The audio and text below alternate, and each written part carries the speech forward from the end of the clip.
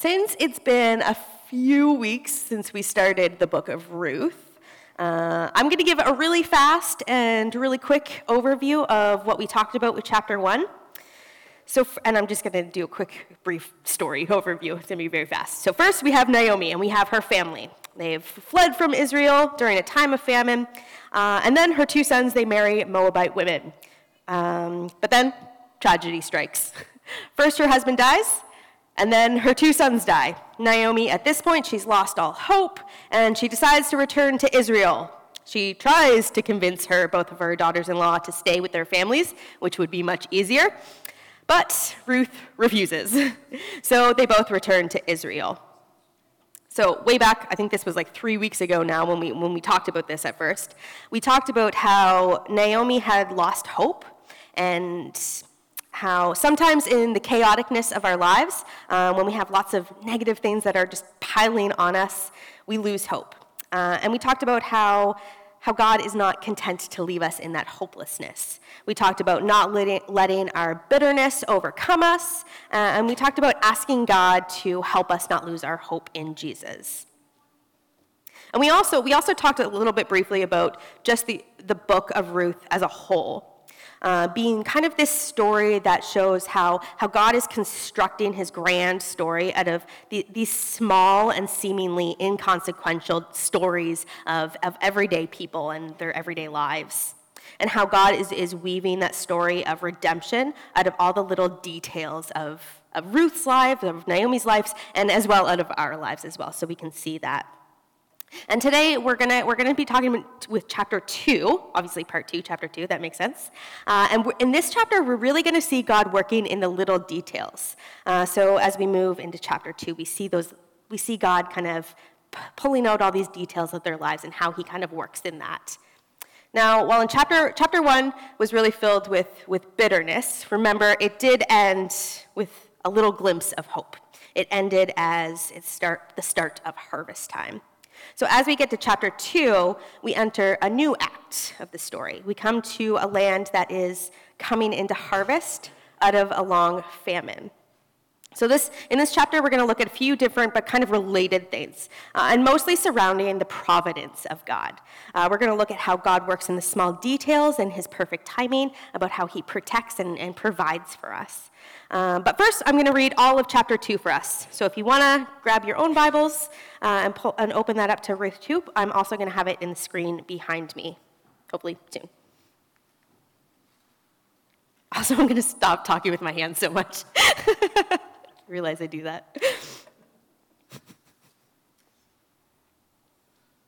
Bear with me. This is going to be about a 23-verse passage. We're going to read the whole chunk. It's going to be great. All right. Now, Naomi had a relative on her husband's side, a man of standing from the clan of Elimelech, whose name was Boaz. And Ruth the Moabite said to Naomi, "Let me go to the fields and pick up the leftover grain behind anybody in whose eyes I find favor." Naomi said to her, "Go ahead, my daughter." So she went out, entered a field, and began to glean behind the harvesters. As it turns out, she was working in the field belonging to Boaz, who was from the clan of Elimelech. Just then Boaz arrived from Bethlehem and greeted the harvesters. "The Lord be with you." "The Lord bless you," they answered. Boaz asked the overseer of his harvesters, "Who does that young woman belong to?" The overseer replied, "She is the Moabite who came back from Moab with Naomi." She said, "Please let me glean and gather among the sheaves behind the harvesters." She came into the field and has remained here from morning until now, except for a short rest in the shelter. So Boaz said to Ruth, "My daughter, listen to me. Don't go and glean in another field, and don't go away from here. Stay with the women who work for me, watch the field where the men are harvesting, and follow along after the women.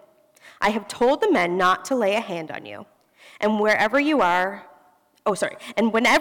thirsty, go and get a drink from the water jars the men have filled." At this, she bowed down with her face to the ground. She asked him, "Why have I found such favor in your eyes that you noticed me, a foreigner?" Boaz replied, I've been told all about what you have done for your mother-in-law since the death of your husband, how you left your father and mother and your homeland and came to live with the people you did not know before. May the Lord repay you for what you have done. May you be richly rewarded by the Lord, the God of Israel, under whose wings you have come to take refuge. May I continue to find favor in your eyes, my Lord, she said. You have put me at ease by speaking kindly to your servant, though I do not have the standing of one of your servants. At mealtime, Boaz said to her, "Come over here. Have some bread and dip it in the wine vinegar." When she sat down with the harvesters, he offered her some roasted grain. She ate all she wanted and had some left over. As she got up to glean, Boaz gave orders to his men. "Let her gather from among the sheaves and don't reprimand her. Even pull out some stalks from the bundles and leave them for her to pick up, and don't rebuke her."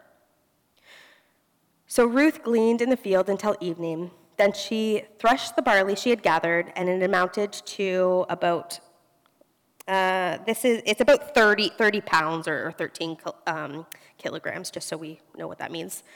She carried it back to the town, and her mother-in-law said how much she had gathered, or saw how much she had gathered. Ruth also brought out and gave her what she had left over after she had eaten enough. Her mother-in-law asked her, "Where did you glean today? Where did you work? Blessed be the man who took notice of you." Then Ruth told her mother-in-law about the one whose place she had been working. "The name of the man I worked with today is Boaz," she said. "The Lord bless him," Naomi said to her daughter-in-law. "He has not stopped showing his kindness to the living and the dead," she added. "This man is our close relative. He is one of our guardian redeemers." Then Ruth the Moabite said, "He even said to me, 'Stay with my workers until they finish harvesting all my grains.'"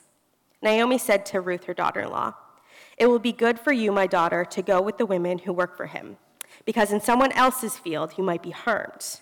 So Ruth stayed close to the women of Boaz to glean until the barley and wheat harvest were finished, and she lived with her mother-in-law. Okay. Bit of a long passage there. So the bitterness that we saw in chapter 1, it begins to be counterbalanced by these rays of God's hope that we see in chapter 2. And one of the really cool things about this story that I like is that there's no big miracles. There's no grand stories that we see in other stories in the Bible, in the Old Testament specifically, like things like the parting of the Red Seas, the victories in the Judges. But instead, we see seemingly normal events happening. We see the quietness of God's hand, his grace weaving through this story, changing both Ruth and Naomi's fortune. And right away, we see, right at the beginning of this passage, we see that things aren't as bleak as Naomi had originally made it out to be when she told both of her daughters that she had no family, there was no one they could marry. Because right at the beginning of this chapter, we're introduced to Boaz, who is a relative of Naomi's husband that she is seemingly forgotten about. And we get just a glimpse of the hope at the end of chapter 1. We see that just intensifying and building. So first, I want to talk about the providence of God. And mainly we see that throughout this whole chapter and throughout this whole book, but I'm going to be talking specifically about verses 1 through 7. So first, what does providence even mean? If we turn to our trusty Google search, the first thing that comes up is protective care of God or of nature as a spiritual power. We also get God or nature as providing protective or spiritual care. And we also get timely preparation for future eventualities. And others have written that providence it's a governing power of God that oversees his creation and works out his plan throughout his creation. So all of these things basically meaning that God created the world and he didn't just leave it to its own devices. God didn't just wind us up and let us go. I don't know if any of you have seen this video. It's of this kid that got one of those like flying Barbies. And I definitely had one of those as a kid. And it came with kind of a stand that you put the Barbie on, and you either like pull the string or you press a button, and it just like flew off into the air. Anyways, this video is this kid opening this up on Christmas Day, and she puts it on the stand and presses the button and lets it go and lets it fly off. And it immediately flies into a fireplace and crashes and burns. Sad, yet funny. So just think the opposite of that, of God's providence. This is not how God works. He doesn't just press a button and let us fly off to whatever destruction awaits for us. God continues to interact and govern his creation. He is intimately involved with what he has created, with us. So we look at verses 1 to 7, and they talk about the details of what's happening in the fields. And that can seem really boring and just some background information, but when we look at what is happening and how and why, we look at past scripture just to understand the dynamics of what's happening in these verses. And mainly we look at the book of Leviticus, which is a book of laws, and we read in Leviticus 19, verses 9 to 10. This is one of the laws that kind of God has put in this book, and it says, "When you reap the harvest of your land, do not reap to the very edges of your fields, or gather the gleanings of your harvest. Do not go over your vineyard a second time, or pick up the grapes that have fallen. Leave them for the poor and the foreigner. I am the Lord your God." So already in that passage, we see the providence of God in the fact that both Ruth and Naomi are in Israel, a land that is ruled by God's laws like Leviticus 19, 9 to 10, the laws that make provisions for the poor women like they are. And this isn't the only law that God has put into place in the past that are now affecting Naomi and Ruth. In Exodus 22, verses 22 to 23, God commands his people to protect widows and foreigners. He says, "Do not take advantage of the widow or the fatherless. If you do, and they cry out to me, I will certainly hear their cry." So we can see how God has already had a hand in creation and setting things up like laws that protect future people like Naomi and Ruth. And then during these verses as well, going back to Ruth, they use phrases like, "she happened to come upon," talking about Boaz's field. And the writers really want us to see kind of the irony of this.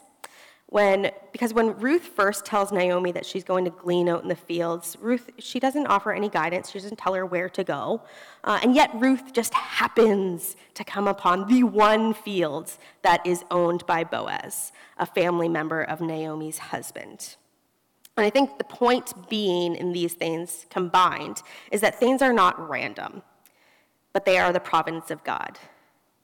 It is the providence of God that is guiding Ruth and Naomi to restoration, that is guiding them to healing and fullness. And God is doing all these things through past laws that he's already set up, by guiding her to a specific field that is owned by a specific man that would help her. And the providence of God, it's also all tied up in God's character of being a loving God. Because from the societal standpoint, Naomi, the widow, and her foreign daughter-in-law, they're not very worthy.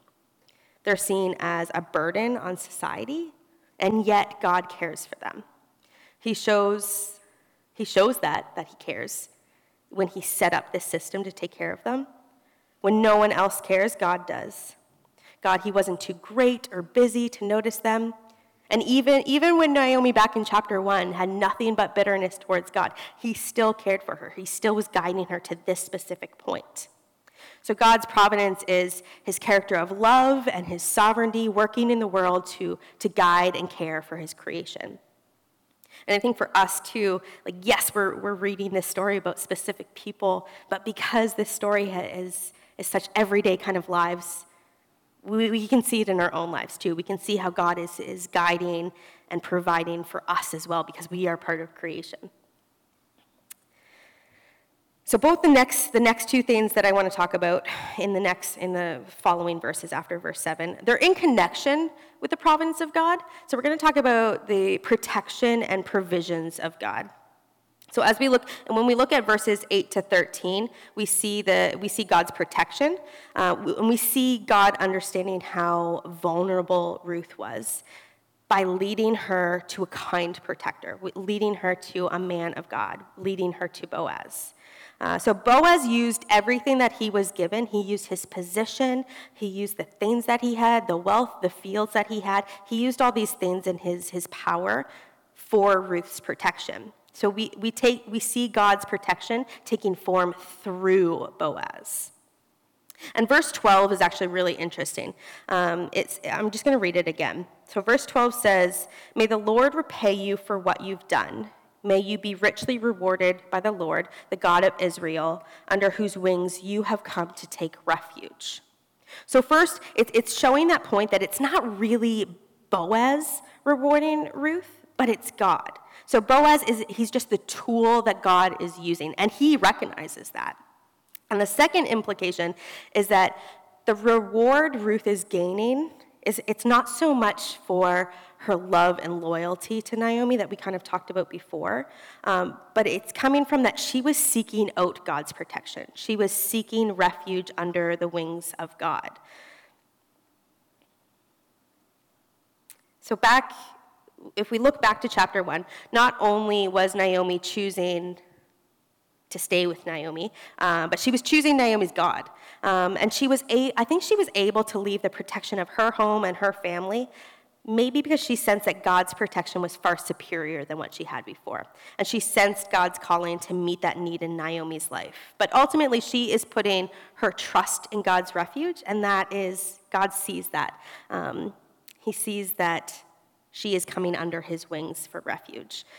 And that is where, in verse 12, where it says, "May you be richly rewarded for those things."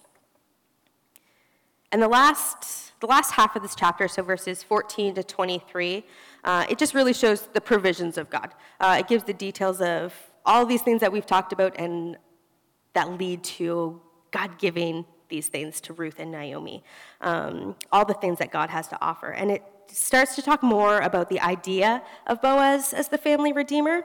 And I don't want to skip over that. That's a very important part. But we're going to get into that more next week. So I'm not really going to touch on it. So you'll have to save your questions for that later. I want to leave you with a final kind of note. In our lives, God is always doing a million different things. And we probably don't see the majority of those things. And sometimes it feels like God is maybe absent or not really doing anything.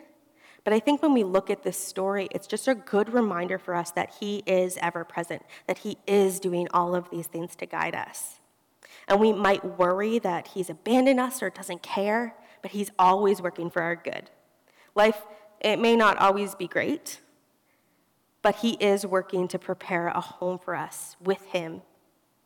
And even in the middle of our struggles and our trials, it's just a good reminder for us that we are not alone, that God is with us. He always has his hand in things. He is leading us home just as he was leading Ruth and Naomi home.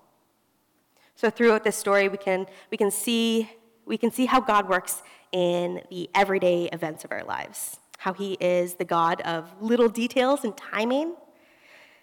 And we can see how seeking his protection and refuge is the best place for us. But I also want to kind of challenge us by not just looking to see how God is protecting us and helping us. But I want to challenge us to look to see how God is using us to help others. How does God want to use you like he used Boaz? And are we seeking that out? Are we listening to the voice of the Spirit when it wants us to use us to help others? Are we going to God in prayer, asking for us to show us who we can show kindness to and be his instrument? We've seen stories throughout Scripture of miracles, and we obviously know that God is so powerful, and he can do all of these crazy things. He can, provide food in miraculous ways. We've seen that in Scripture. But in this story, it's more subdued. It's not lesser, but it's not in your face as some of those miracles. He provides food to Naomi and to Ruth through Boaz. So I think that we should be asking ourselves, how will God use us to meet the needs of his people like he met Ruth and Naomi's needs. So that comes to the end of chapter 2. We'll get more. We're gonna go through both chapter 3 and 4 next week, and we'll talk a little bit more about what that idea of family redeemer means. And we're going to continue this kind of theme of God's providence and His protection and guidance next week when we finish the book of Ruth. But for now, I invite you just to join me as we come before God in a word of prayer. Father, we thank you for the story of Ruth and Naomi and Boaz. We thank you for the reminder that you are ever present, that you did not create us and then walk away. Even when we don't see or understand, you are always working in this world for our good. You are guiding us, providing refuge and strength. We continue not just to ask that you work in our lives and give us that protection, that refuge, but that you would use us as instruments in your plan for this world. Lord, show us the opportunities that we have with our time and our resources to be that help to others, like Boaz did for Naomi and Ruth. We thank you for this time together and ask that you continue to walk by our sides. We pray all of this in Jesus' name. Amen. I'll pass it back to the worship team.